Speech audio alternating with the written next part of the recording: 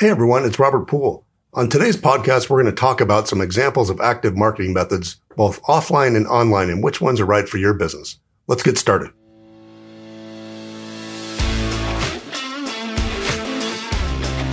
You have a small B2B business. Are you frustrated with the lack of resources to grow in B2B? So where do we go to learn how to grow our B2B business?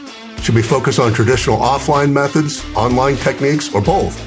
How do we bring in more clients and revenue and yet keep our sanity? I'm Robert Poole. Join me as I share 2 decades of B2B growth experience, learn new techniques, and combine both offline and online growth strategies to grow my own business. If you're listening to this podcast, you're part of an elite group of achievers who aren't willing to settle for just a 9-to-5 job. Welcome to the tribe and welcome home. Hey everyone, I hope you're having an awesome day today. Today, I want to talk about some methods of active marketing that I mentioned in the previous episode. In my opinion, 80% or more of your annual marketing budget should be spent on these kind of activities when trying to grow your business. As you might have gathered if you listened to the last episode, I'm a big fan of cold calling, either in person or over the phone, particularly in B2B. Cold calling via the phone to consumers is really tough these days, so this is one of those methods that works really best in B2B. You're probably thinking, okay, well, I'm not going to get on the phone or go door to door to do prospecting. I was listening to you now, Robert, but up until this point, but now you lost me. Okay, well, just bear with me for a minute and I'll explain further what I'm talking about. And I promise it's not all bad. Of course, next to public speaking, which ranks above death in the average person's fears, cold calling is probably in the top 5. The obvious, most of us look at rejection and the no's we get as a personal rejection. That's tough for most normal human beings. It's natural for us to want people to like us, and a slam of the phone or a nasty response or even a door shut in our face is not something most people are looking to do more than once if they can avoid it. Even among seasoned salespeople, the fear of the phone is common. You even may have heard the term call reluctance. It's a very small percentage of the population who can get on the phone and cold call or cold call in person really effectively. It takes a different mentality than a lot of us have, including business owners like us. This may have come as a surprise to you, given that I've owned a marketing company that depends on cold calling for 20 years. But I actually don't like the cold call. I mean, I can do it, but I'm certainly not something I enjoy or can do for long periods, day in, day out, with consistently excellent results. I mean, I'm okay. But what does this mean? I told you that I'm a fan of cold calling, and yet I don't even like to do it myself. So what's the deal with that? The truth is, prospecting via cold calling on the phone or in person is a completely different skill set than selling. So if you're a great salesperson, or even if you aren't and just have salespeople working for you, this is a great activity to have specialized, skilled people do in-house or outsource.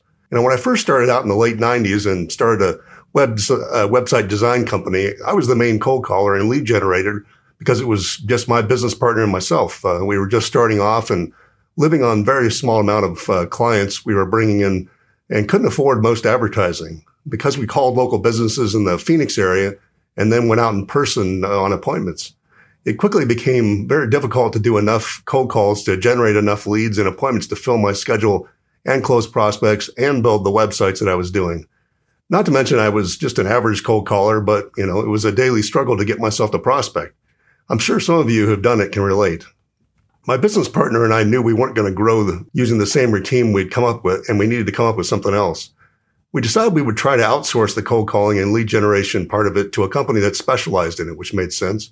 We took what was pretty much the last money we had in the bank at the time, and it was about $6,000, and we hired 2 different telemarketing companies, each for about $3,000 each.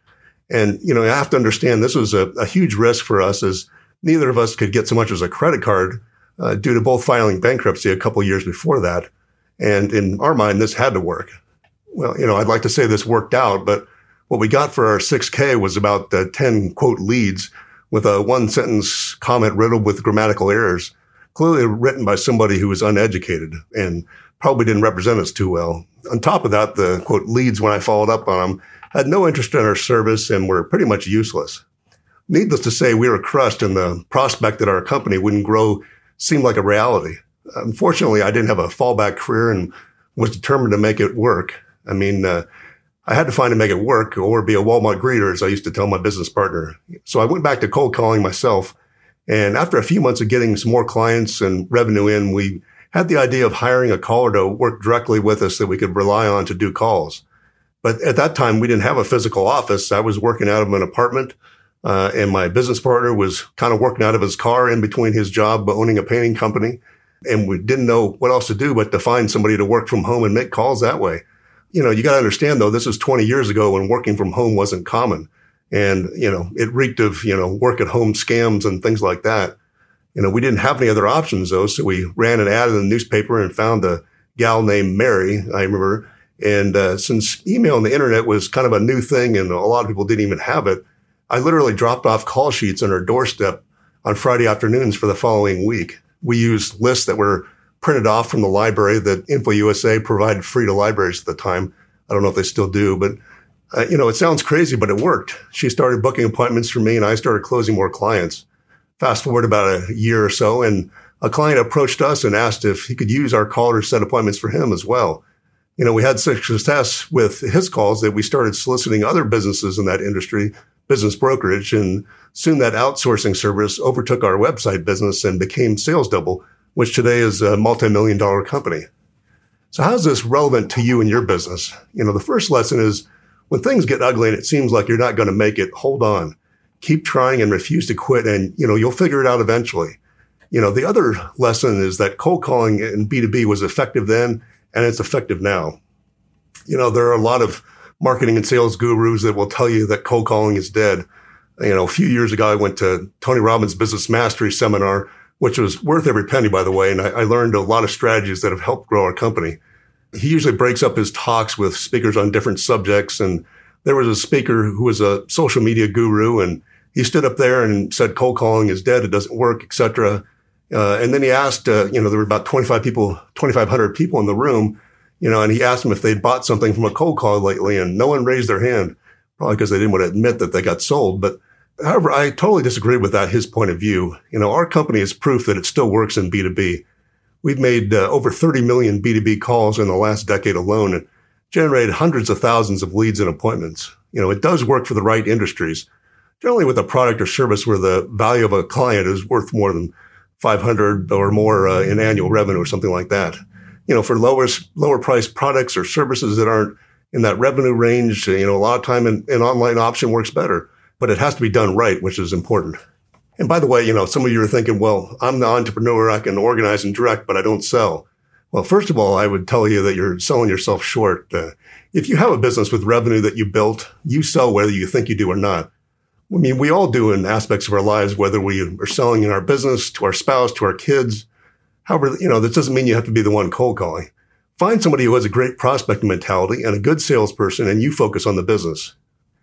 I hope this gives you an idea of what cold calling is capable of doing in some B2B businesses, and if it's a possibility in yours. If not, let's talk about the alternative online prospecting. So what kind of online prospecting are we talking about as an active method? Active methods are things like targeted advertising to specific groups of your target audience, networking through LinkedIn, that sort of thing, holding webinars that are advertised to a specific audience, etc. What kills most businesses in trying to market online is how it's done. First, it can be very complicated and most likely something you don't want to do by yourself. This is definitely an outsourcing type of activity unless you're on the upper end of the scale of B2B and can afford to hire in-house experts. Another thing is that businesses, even when advised by, quote, experts in online marketing techniques, a lot of time are attracted to whatever the hot method is that seems to be working well on Facebook or Google Ads or whatever. The problem is that these platforms change so quickly, it's difficulty for even the niche expert to keep up. However, if you focus on the fundamentals of marketing online and keep in mind the right principles, it doesn't really matter if Facebook or Google or whoever changes the way you can advertise and prospect. The basic principles don't change over time very much. Does it take ongoing care and effort to market online? Of course. But to stay on the fundamentals and not the latest shiny object is important. There are businesses that made millions of dollars with a specific technique on Google only to have Google make a change to their algorithm that rendered that technique useless, and they went out of business in a matter of days. Remember, when evaluating any strategy, you have to consider what the downside is and what the consequences will be to your business. Can you mitigate this risk? This doesn't mean focus on negative stuff all the time or you'll never do anything and take any risk, which is necessary for growth, but don't live in fantasy land either. So I hope this gets the wheels spinning and you got something out of this today. In the next episode, we're going to talk about some more specific principles of online marketing and prospecting. and what you can learn from the mistakes we made along the way so you don't lose your shirt. Thanks for listening, and I'll talk to you soon. Have an awesome day. Thanks for listening today. I hope you learned something you can implement right away. I know your time is valuable, and it's an honor to serve you. Please subscribe and rate this show on iTunes, and give me your honest feedback and what future subjects would help you out the most. I also put together a short ebook on some of the top lessons I've learned in 20 years in a B2B business. You can download a free copy at growyourb2bcompany.com. That's growyourb2bcompany.com.